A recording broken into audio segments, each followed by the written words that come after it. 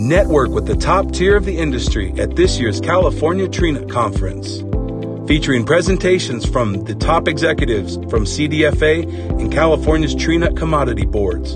Register at WCNGG.com, and we'll see you in Tulare on November 3rd at the California Tree Nut Conference. The MyAgLife Daily News Report is the go-to daily ag news source for California agriculture. The hour-long daily news report can be heard every Monday through Friday at 5 a.m. and is available on demand with the MyAgLife app. Download it for free at myaglife.com. This podcast is sponsored by Soil and Crop Incorporated, your number one resource for sustainable crop nutrition by putting nature to work for you. Welcome to My Ag Life, where we cover your world in agriculture.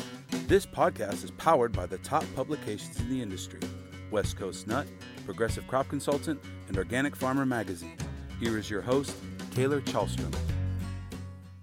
Hi, this is Taylor with My Ag Life. We wrapped up our annual Crop Consultant Conference last week, and I got the chance to speak with UCCE IPM specialist Kent Dana about his talk at the conference, which discussed biology of and pest management strategies for vine mealybug in grapevines.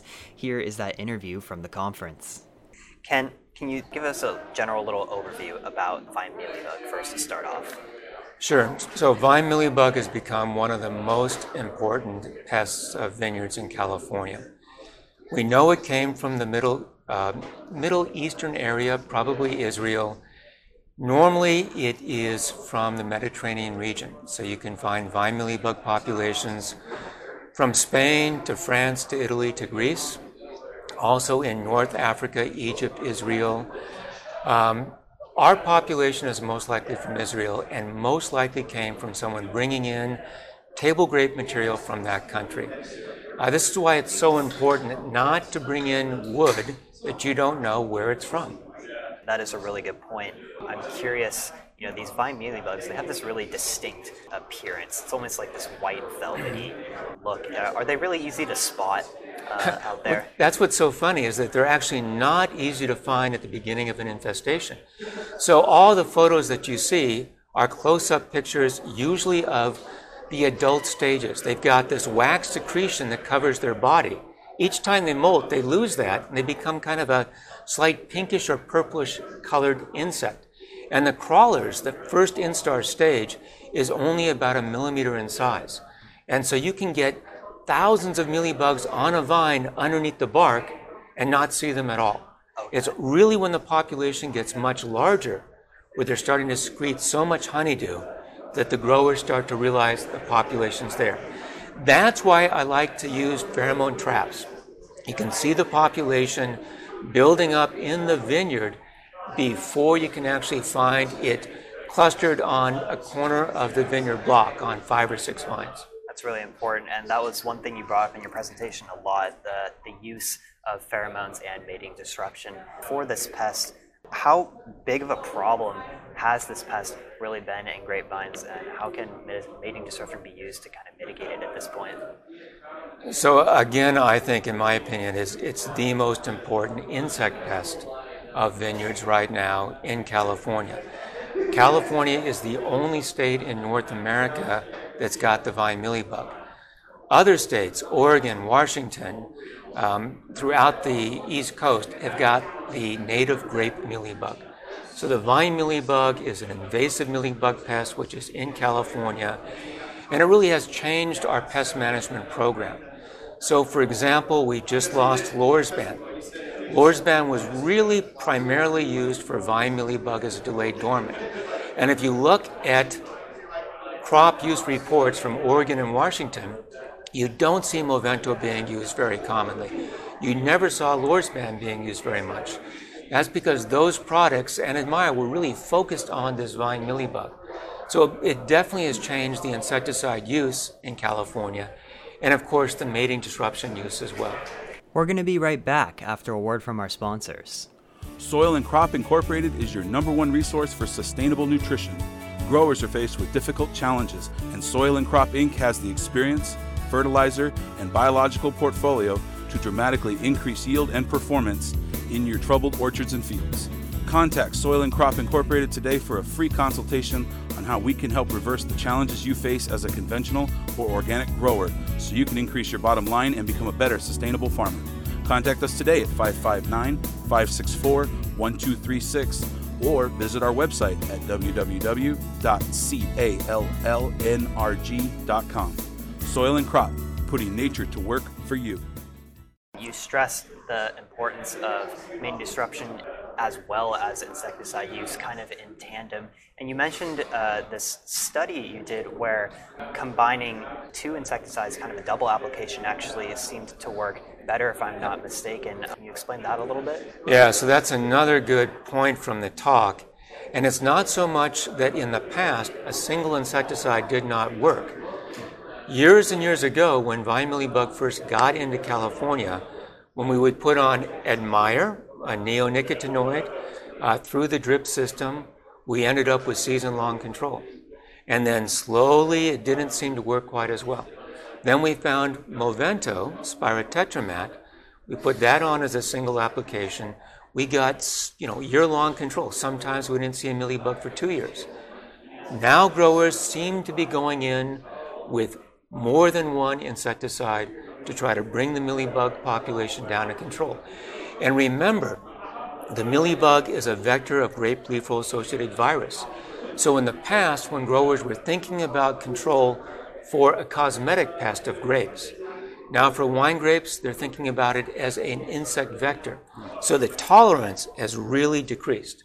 We have to keep the population much lower than we used to consider an economic threshold. Definitely. And one thing you mentioned about getting that population threshold down, or that population in general, is using insecticides to get it to a level and then implementing mating disruption to get it to an even lower level than the insecticides can do on their own. How important really is that? Right, and that's why the combination of insecticides are sometimes useful.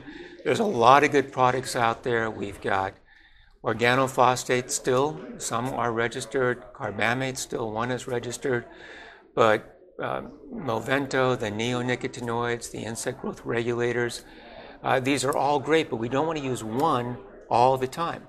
We want to mix our chemistries to help reduce or slow down the development of resistance. And mating disruption, it's a great tool added to the toolbox. But just think about it. You've got this clumped population of mealybugs. You've got a male emerging as a winged adult male, little tiny insect. But if the vine has got 1,000 mealybugs and the male has to move 1 inch to find a female, it's going to move 1 inch and find a female. Mating disruption works when the population is so low, the male's got to take flight to find the female 2, 3, 4 vines down the way.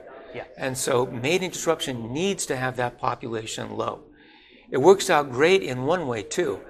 Insecticides, we've got a lot of good products. If you've got a high mealybug population and you put on any of the standard materials, you're going to get 90-95% kill or more. But there's still a population that remains. So mating disruption works better at those lower densities. So it works in combination with insecticides. Use insecticides first, mating disruption once you got the population controlled, to maintain a low level and to keep moving it lower and lower each year, and then start to use it in combination with some of the good natural enemies like the parasites that work fairly well at low mealybug densities as well. Yeah, you actually talked about a couple of those biologicals and in your presentation as well. I forget at the moment which specific one you referenced. You put a video of it up on the screen. Can you explain that one and how it's being implemented at the moment? Maybe Sure. Any of the work that's being done. So the natural enemies kind of fall out into two groups, predators and parasitoids. Of the predators, there's really two important groups, the green lacewings and the mealybug destroyer, or the beetles. Green lacewing is kind of a light green as an adult, long wings, looks very fragile as it flies. The larvae have got sickle-like mouth parts. And in fact, if you're a Star Trek fan, I think it was the second movie when Sulu had an alien invade his body, and what they showed was a close-up of a green lacewing coming out of Sulu's ear, instead of doing some kind of great big mechanics or This was before they did a lot of video alteration with I don't even know what you call it these days. CGI. CGI. Yeah, this was just a little green lacewing that you can buy from one of the insectaries. It was literally a green lacewing. It was literally a green lacewing coming out of Sulu's ear, just a close-up of that. So these predators work fairly well when the mealybug density is somewhat high. Mm-hmm. David Haviland's doing a great job now looking at dispersion. My issue with these predator groups is getting it out in the vineyard and spreading it out so the population is still viable, strong, alive, able to kill the mealybug. Mm-hmm.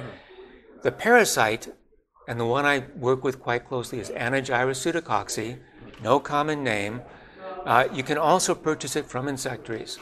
It works a little bit better at mealybugs at lower densities. The issue with all of these is getting it from the insectaries and getting it out to the field in a live, viable condition. Yeah. And in fact, we just bought a set of Anagyrus from a European company, and there was 75% mortality when it arrived at our doorstep. Wow. So that's still an issue. They're out there naturally in your vineyard. There are things you can do to increase their numbers naturally. Most important thing is to manage your insecticides so you're not using a lot of the broad spectrum contact materials which kill these natural enemies. It's a good sentiment there. I have another question, kind of related but unrelated.